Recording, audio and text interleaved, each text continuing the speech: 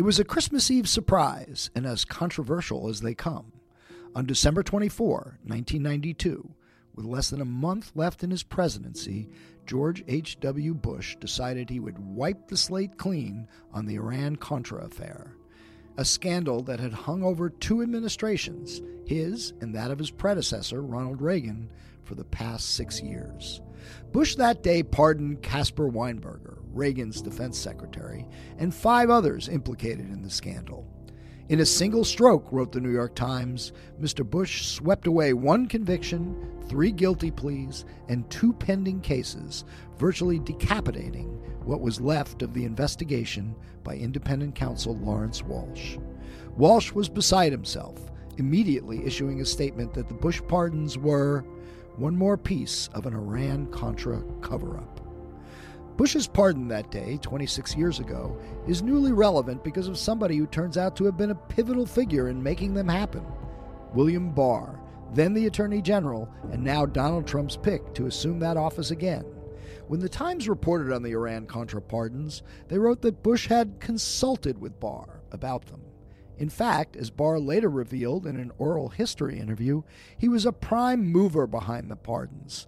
Convinced that Walsh's targets had been unjustly treated, Barr said, "I went over and told the president I thought he should not only pardon Caspar Weinberger, but while he was at it, he should pardon about 5 others." Why was Barr so determined to arrange those pardons? And what might that tell us about how he would approach the issue today if questions came up about pardons for defendants in Robert Mueller's Russia investigation? That's our subject on this episode of Buried Treasure. There is absolutely no collusion. I didn't make a phone call to Russia. I have nothing to do with Russia. Everybody knows it. People have got to know whether or not their president's a crook. Well, I'm not a crook. I told the American people I did not trade arms for hostages. My heart and my best intentions still tell me that's true, but the facts and the evidence tell me it is not. I did not have sexual relations with that woman. The British government has learned that Saddam Hussein recently sought significant quantities of uranium from Africa. How many times do I have to answer this question? Can you just say Russia yes or no is a ruse.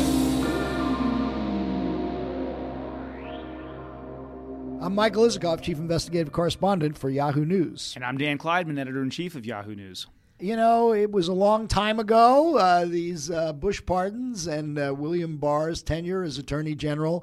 I didn't imagine we'd be talking about Bill Barr and pardons today, but here we are with Barr slated to be Donald Trump's new AG. And Bill Barr, I don't think he's changed his views on these issues one bit. I've talked to a bunch of his friends, and he's had a pretty firm set of beliefs about independent counsels, about prosecutorial power and the potential for abuse for a long time. He called Lawrence Walsh, the Iran-Contra independent counsel, a headhunter, right, and believed that his investigation had run amok.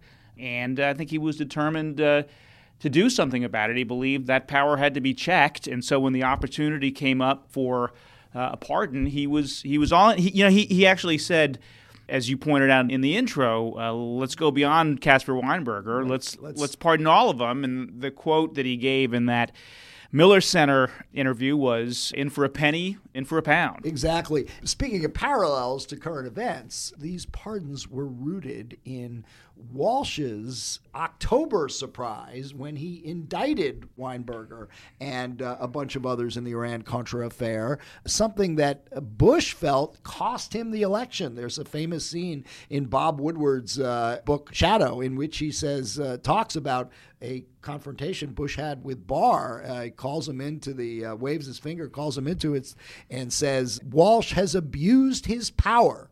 He shouts at Barr and talks about, cost me the election, he said furiously. That's from Woodward's Shadow. Barr actually confirmed that story in the Miller Center interview, although he said the one thing that Woodward got wrong is Bush did not bellow at him. Yeah. But I think it does draw a parallel, by the way, to the Comey letter about reopening the Hillary Clinton investigation in late October of 2016. I mean, that would be and that's Weinberger why indictment was as closest thing you can find to a parallel. And that is why there are rules, I think, laid out in the U.S. Attorney's Manual, but basically prosecutors aren't supposed to make major investigative decisions in the 30 days or so before an election because there's just something wrong about the potential for intervening in the voter's choice with some major indictment or something like that.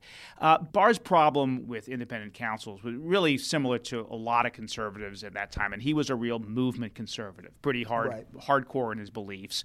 And there's sort of two of them. One was this idea that independent counsels actually violated the kind of separations clause, that it was an infringement on presidential power because they were judicially appointed and they weren't part of the executive branch. They didn't answer to the attorney general. They answered to a 3-judge panel. Moreover, under the independent counsel statute, the president couldn't actually fire an independent counsel. So there was you that could for misconduct, for cause, for cause. And Barr did say that he considered firing Walsh for misconduct. Right. But the other thing was this idea of prosecutorial abuse, and particularly with independent counsel, because they only had really one thing to investigate, and they were often one mission and unlimited resources, and they tended to go on forever and ever and ever, because if you just closed up shop without any indictments,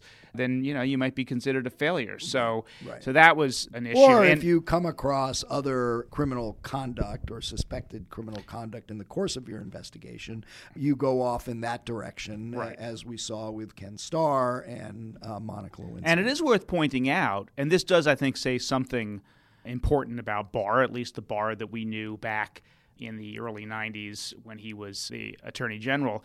Barr actually, even though he hated the statute, he did appoint at least one independent counsel under the independent counsel statute. That was in the passport case, which I think you actually may have played a role in breaking that story. That was Joe DeGenova me and was Walter the independent Pincus, counsel. just to refresh, it's not going to refresh anybody's memory because most people probably don't even know this, but back in 92, there was, in the closing weeks of the campaign, there were stories that I and Walter Pincus of the Washington Post wrote about how the people at the State Department went rummaging through Bill Clinton's old passport files, trying to show evidence that he had taken a secret trip to Moscow and when he was in Oxford and was consorting with commies, I guess, and then was also a left-wing anti-war agitator. So it all sort of, that they were looking for evidence of that, and in so doing, there were questions about whether they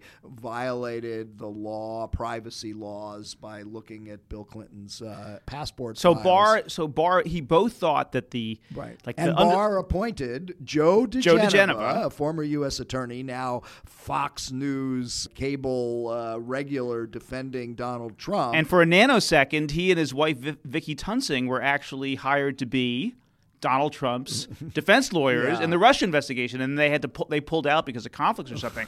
But look, Barr thought the underlying passport case, was bullshit, and he hated the independent counsel statute, but he felt duty-bound to appoint an independent counsel because it was triggered by these revelations. He didn't have a choice. And so by moi. By you, right. But that is a part of the reason that he actually, I think, really hated that law because it tied the Attorney General's hands and the executive branches. So all right. The question now becomes, what does all this tell us about what approach Barr and Attorney General Barr will take to the Russia investigation and to the possibility that Donald Trump may want to pardon some of those implicated in it, like Paul Manafort, something which the president recently said he won't take off the table? It's a good question. I would not say here and now that I'm convinced that he would advise Donald Trump to pardon Paul Manafort, or maybe there would be other Right. people can if there are more convictions. I just don't think we know because we don't know enough about the cases. I think it's hard to predict at this point. And look, I do. actually think the chances are extremely low in the case of Manafort, because Manafort was convicted of tax evasion and fraud, pure crimes that would have been prosecuted by any U.S. attorney, if not by Robert Mueller. I think he would argue that certainly the president has the absolute power to pardon anybody. To pardon anybody. Right. That's in the Constitution. And we've talked about Bill Barr being a executive power kind of maximalist, but he's also a pretty deft politician, and I think he would also be thinking about the kind of damage that might do to the presidency if there was a thoroughly unwarranted pardon. The other interesting question is, what if Donald Trump decides he's going to pardon himself? That's an untested legal question, now and it would be interesting to know what Bill Barr thinks of that. Outer limits of presidential power. He will be asked, I promise you, he will be asked at his confirmation hearings whether he believes that a president can self-pardon. Now, look, as we discussed the other day, Barr is on the record raising questions about the Mueller investigation. He vigorously defended the president's decision to fire James Comey. He questioned the fact that Mueller has hired a number of prosecutors who have contributed to Democrats. He has suggested that the Hillary Clinton's ties to a uranium deal would be appropriate to investigate. So as a private citizen, conservative Republican that he has mouthed off on issues relevant to the Mueller investigation.